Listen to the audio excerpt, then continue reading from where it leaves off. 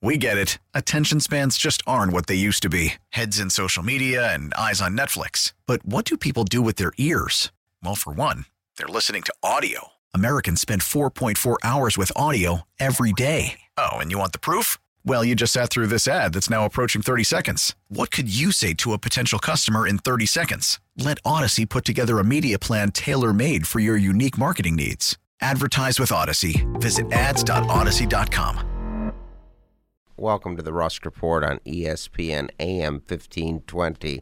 I've had the pleasure of meeting our guest, Robert King, the founder of Human Scale Corporation. We met with former governor of Hawaii, Lingle, in New York City with John Castle, leading entrepreneur. And Bob King is one of America's great entrepreneurs. He founded Human Scale Corporation in '83 and has since served as the company's CEO. Under Robert King, who holds a Bachelor of Science in Economics from Boston University and an MBA from Columbia University, Human Scale is generally recognized as the innovation leader in the office furniture industry, with revenues of $400 million and over 1,000 employees. He also hails originally from Western New York, even though we're taping by phone to New York City. So I'd like to first learn, before we go into your feelings about labor and wages and so forth, if you could tell our audience, what is Human Scale Corporation? Tell us about your company. Sure, Brian, and thanks for having me on. Human Scale pioneered office ergonomics and then workplace ergonomics in the early '80s. No one really understood how important it was to work in a safe way back in those days, and we really led the charge. And now we're the global leader in workplace ergonomics, from offices to healthcare institutions. We make products that make it healthier and more comfortable for people to work, right? So we take a desk. We don't make desks except for height-adjustable desks that allow people to stand and all. But typically we take a desk that doesn't do anything and we make it friendly for the user. So we make task seating, and we're the leader in monitor arms, task lighting for the desk, products that make the workplace healthier and a more comfortable place. Now let's talk a little bit about how big your company is. I understand you have 22 locations in North America, locations Europe, the Middle East, Asia. Let's talk about the scale of your company. Well, when I started the company, it was just myself and one other person, and now we have about 1,200 people. In a number of countries. We have several showrooms throughout Asia. We have showrooms in Beijing, Shanghai, Hong Kong, and throughout Europe, Dubai. And we manufacture for the U.S. in two locations in the U.S., one in California, one in the East Coast in New Jersey. And then we manufacture wherever we are. We typically will do manufacturing, so we don't have to transport all kinds of products, right? Well, you've grown significantly since 1983, with now $400 million in sales and 1,000 employees. Let's talk about the growth, the process of that. Well, what I would say to you is, and this is one of the reasons we're having this show, of course, is that as a manufacturer, it's very, very difficult to grow a company in the United States. And I think that, in fact, I know that the reason for that is that we have the worst tax code in the world for job creation in the manufacturing sector. And our tax code is particularly onerous on the manufacturing sector. It's actually not a big burden, other than just the sheer amount of the tax on other sectors, but it's particularly burdensome on the manufacturing sector because of the way it's arranged. And as a result, it's been a struggle to grow over these last 33 years. But we've been successful. We've been fortunate. We've We focused on innovation. We've stayed ahead of our industry, the office furniture industry, even though we don't make office furniture per se. And we tend to have not come out with a product unless it's significantly better, and even at a different level than the products that are available currently. Now, with Donald Trump being elected, I don't know if you know Donald Trump. You both live in New York City at present. No, it's a big city. It's a big city. Well, let's talk about his program to cut corporate taxes from 35 to 15%. Is this going to help your business a lot? It won't affect us very much, just because the way we're structured. Not all businesses pay that corporate rate.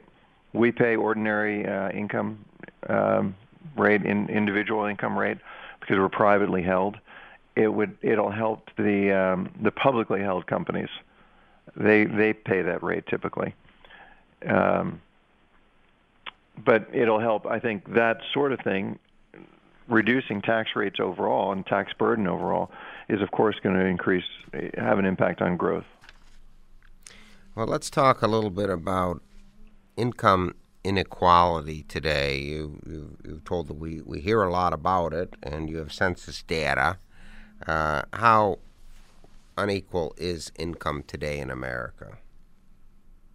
We're quite a bit less equal today than we were, say, in the 70s. The middle class has declined significantly since the 70s. For example, in 1970, the middle class was about 60% of the workforce. Today, it's about 49% of the workforce. So that's a significant decline.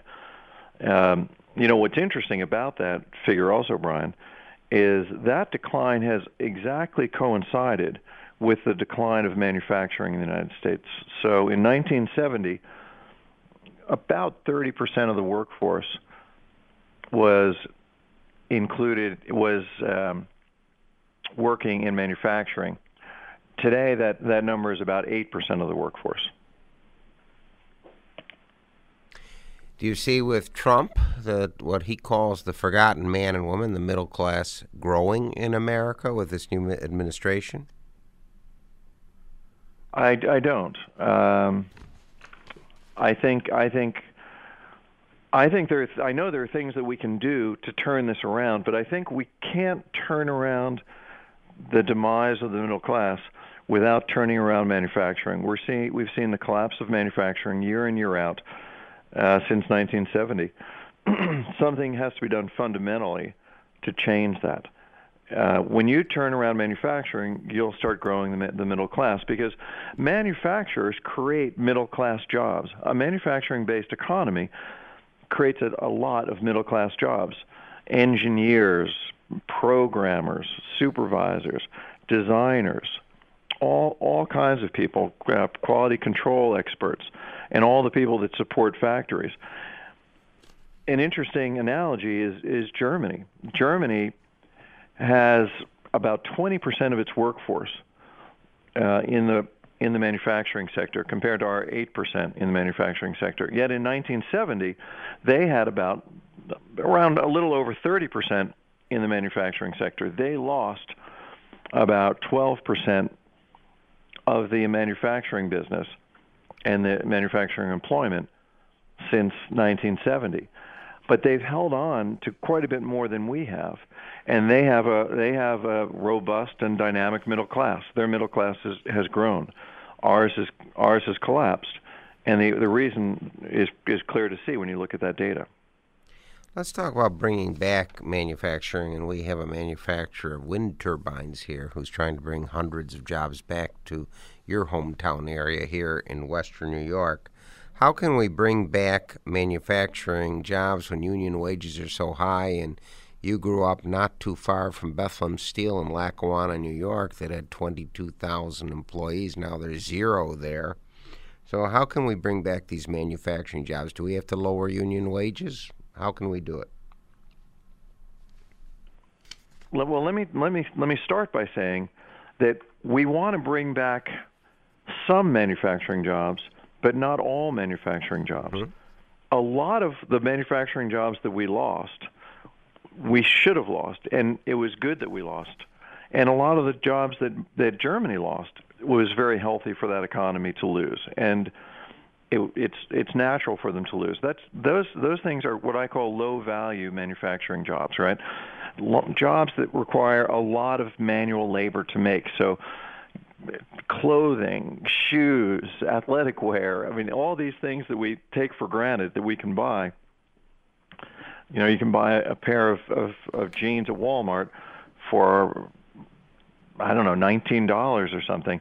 So a family of four that lives in middle America can outfit their kids to get ready to go back to school without remortgaging their home.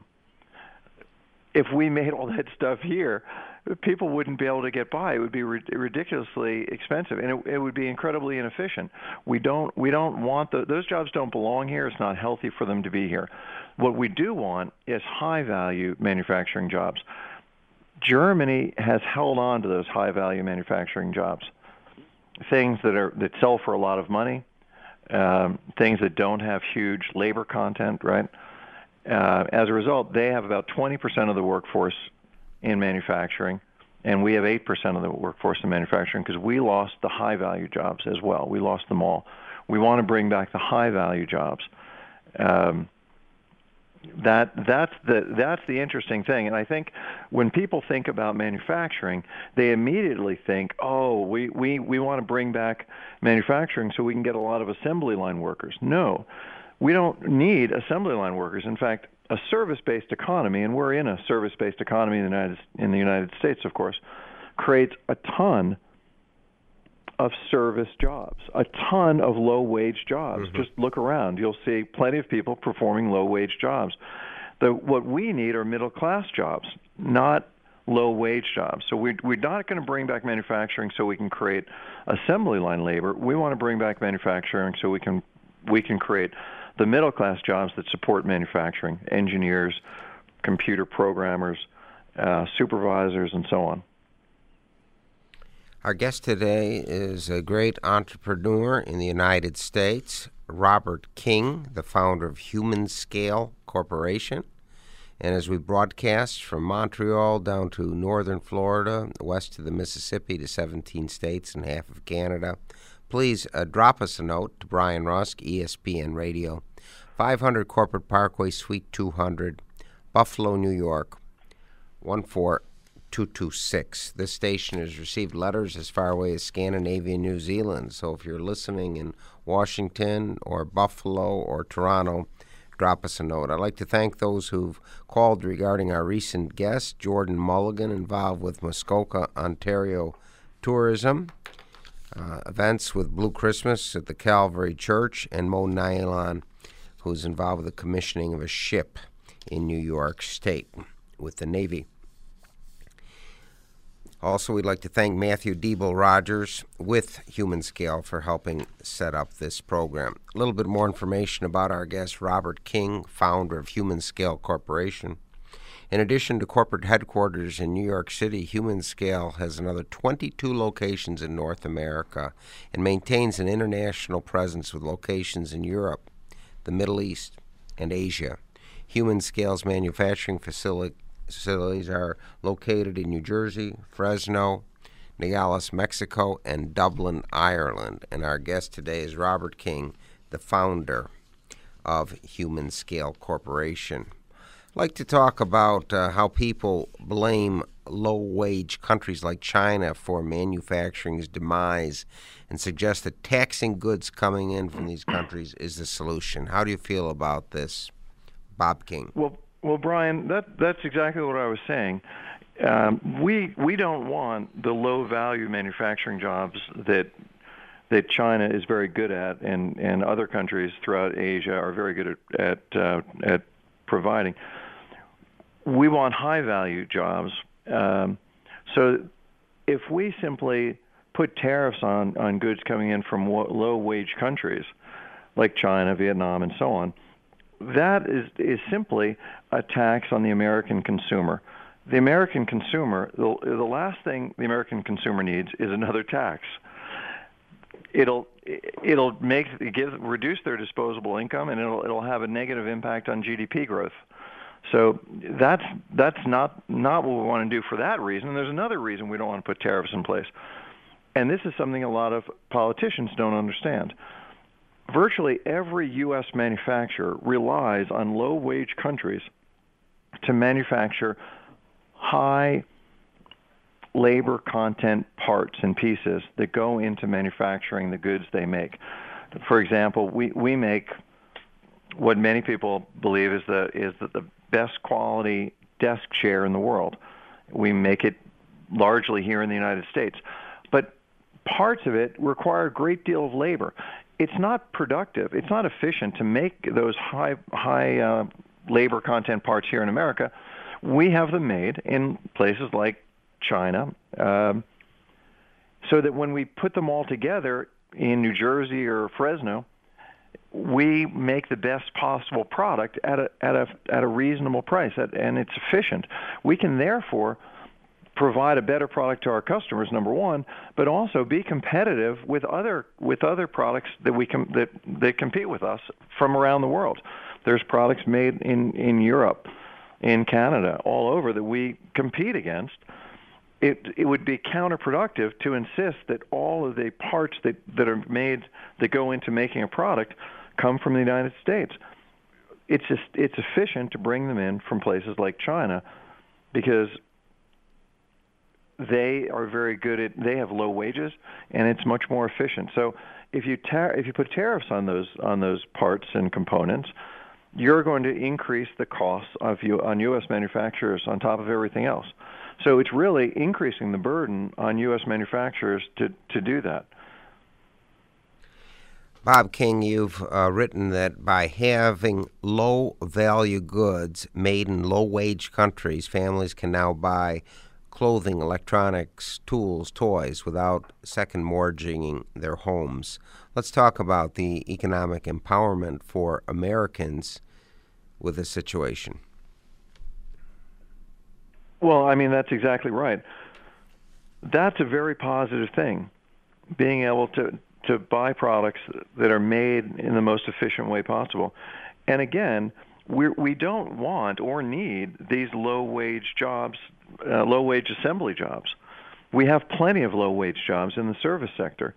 We want manufacturing so we can have middle-class jobs. That means high-value manufacturing. And the way to get that high-value manufacturing, by the way, is to allow innovative manufacturers to grow and thrive. And that's exactly what our tax code has not allowed us to do. If you're a high-growth company, small but high growth, the tax code has a severe penalty, particularly if you're a manufacturer in the United States, which doesn't exist in other countries. We're penalizing growth in the manufacturing sector, and if you look at who creates jobs, almost 100% of jobs in the manufacturing sector were created by firms that are 5 years old or less.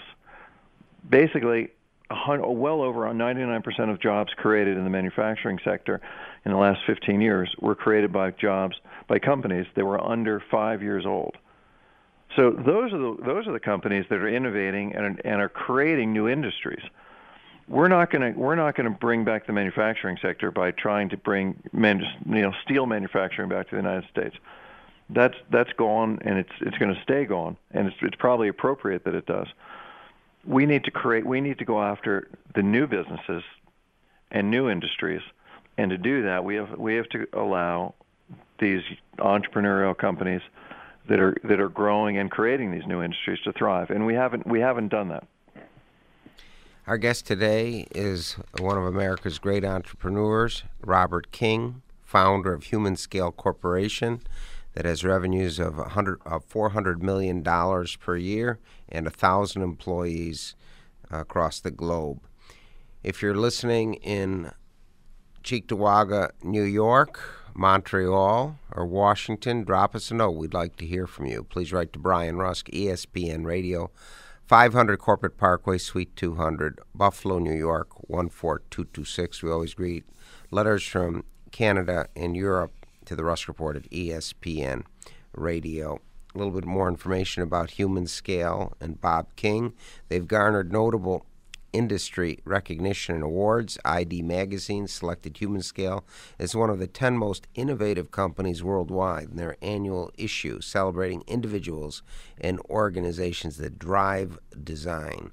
Bob King was presented with the Museum of Arts and Design 2011 Visionaries Award in recognition of leadership in design and commitment to protecting the environment. Our guest today, Robert King, founder of Human Scale. Now, Donald Trump has been talking about duties and tariffs, and your feeling is a duty on incoming goods from a low-wage country is simply a tax on U.S. consumers.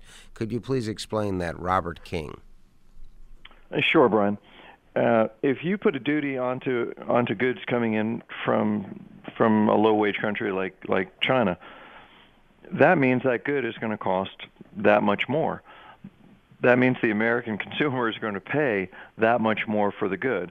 So ultimately, the Chinese manufacturer isn't paying it. Ultimately, it's the U.S. consumer that's paying that amount of money, and it's going to do a number of things. One, it's going to make the U.S. consumer's life less pleasant. Number two, it's going to mean the U.S. consumer is going to buy less because they have less disposable income. And number three, for U.S. manufacturers that rely on low-cost countries to produce high labor content parts for products they make here in the United States, it's going to make their costs higher and therefore not allow them to invest in new capital and equipment and growth. It's an anti-manufacturing policy. We have free trade agreements in the United States with 22 countries. Those countries include South Korea, Mexico, and among others. We have a balance of trade with those 22 countries of over $12 billion. So the answer isn't taxing trade and restricting trade. The answer is allowing trade to thrive without being taxed, without the burden of government on it. And if you allow that to happen, the U.S. will win. The reason the U.S. has lost high-value manufacturing jobs is because of the tax burden placed on growing manufacturers in the United States. We have an environment that literally crushes growing manufacturers in the United States. We should have a tax code that allows them to thrive, but we have a tax code that is exactly the opposite. Now, you also write that most U.S. manufacturers like Human Scale rely on low-wage countries like China to produce high labor content parts and components. Is this common for U.S. manufacturers, what your company experiences? Almost every single U.S. manufacturer of high-value goods, like Human Scale, relies on countries like China, Vietnam, to produce high labor content stuff. That makes them more efficient, and it makes them more competitive with countries around the globe. It's a global economy, and you can't change that. So everyone in America is competing with countries from all over the globe. Making U.S. manufacturers less competitive by taxing components that are coming in from low-wage countries just means that it's going to be tougher to sell against European-made goods or South American or Canadian-made goods or Asian-made goods, for that matter. Robert King, our guest, the founder of Human Scale Corporation, has also written, the reason for this is that Germany has a tax system that allows growing manufacturers to thrive, while we have the worst tax system in the world for manufacturing growth. Let's have your suggestions to improve this situation, to improve our manufacturing in the United States. The problem lies in the way we collect taxes. We have an accrual-based tax system which doesn't allow for the investment in a growing company. If you're a growing company, you have to invest a lot of your end-of-the-year cash profits back into the business in the form of inventory, capital equipment, accounts receivable. So under an accrual system, inventory is not deductible. Capital equipment is not deductible for 5 years, and fully deductible for 5 years. And accounts receivable is fully taxed even though you don't have the money. Other countries allow you to deduct all legitimate business expenses immediately rather than waiting for a year or so to go by until you can deduct those things. That difference means this: if you're an innovative manufacturer and you're growing at, say, 50% a year, your tax rate on cash profits at the end of the year will be well in excess of 150%. I didn't say 50%, Brian. Mm-hmm. I said 150%. At 150% of your cash profits, you can't grow for very long. It's essentially a brick wall that stops growth in its tracks. Growth, by the way, is another word for job creation. So essentially, the faster you're growing, i.e., the faster you're creating jobs, the higher the effective tax rate is. That's exactly the opposite of what we should be doing, right? We should give people a tax break if they're creating jobs, not tax them like crazy every time they increase their job creation rate. And that's exactly what we do. As a result, we don't allow innovative manufacturers to grow, and therefore we have 251 manufacturing companies in the United States. 98.8% of them, 98.8% of them are small businesses with under 500 employees. That's because they can't grow under our tax system. We need to fix that tax system. To fix it, you simply allow companies, as they do in many other countries, to pay tax on a cash basis. If you spend $1,000 on buying new inventory, you get to deduct it. I'm sorry, we have to bring the Rusk Report to a close. We thank very much Robert King, founder of Human Scale Corporation, for being our guest, and Kevin Carr, our director of production for the past 15 years. Thank you for enlightening us about manufacturing and the U.S. tax code. Robert King with Human Scale. Have a great week. We get it. Attention spans just aren't what they used to be. Heads in social media and eyes on Netflix. But what do people do with their ears? Well, for one, they're listening to audio. Americans spend 4.4 hours with audio every day. Oh, and you want the proof? Well, you just sat through this ad that's now approaching 30 seconds. What could you say to a potential customer in 30 seconds? Let Odyssey put together a media plan tailor-made for your unique marketing needs. Advertise with Odyssey. Visit ads.odyssey.com.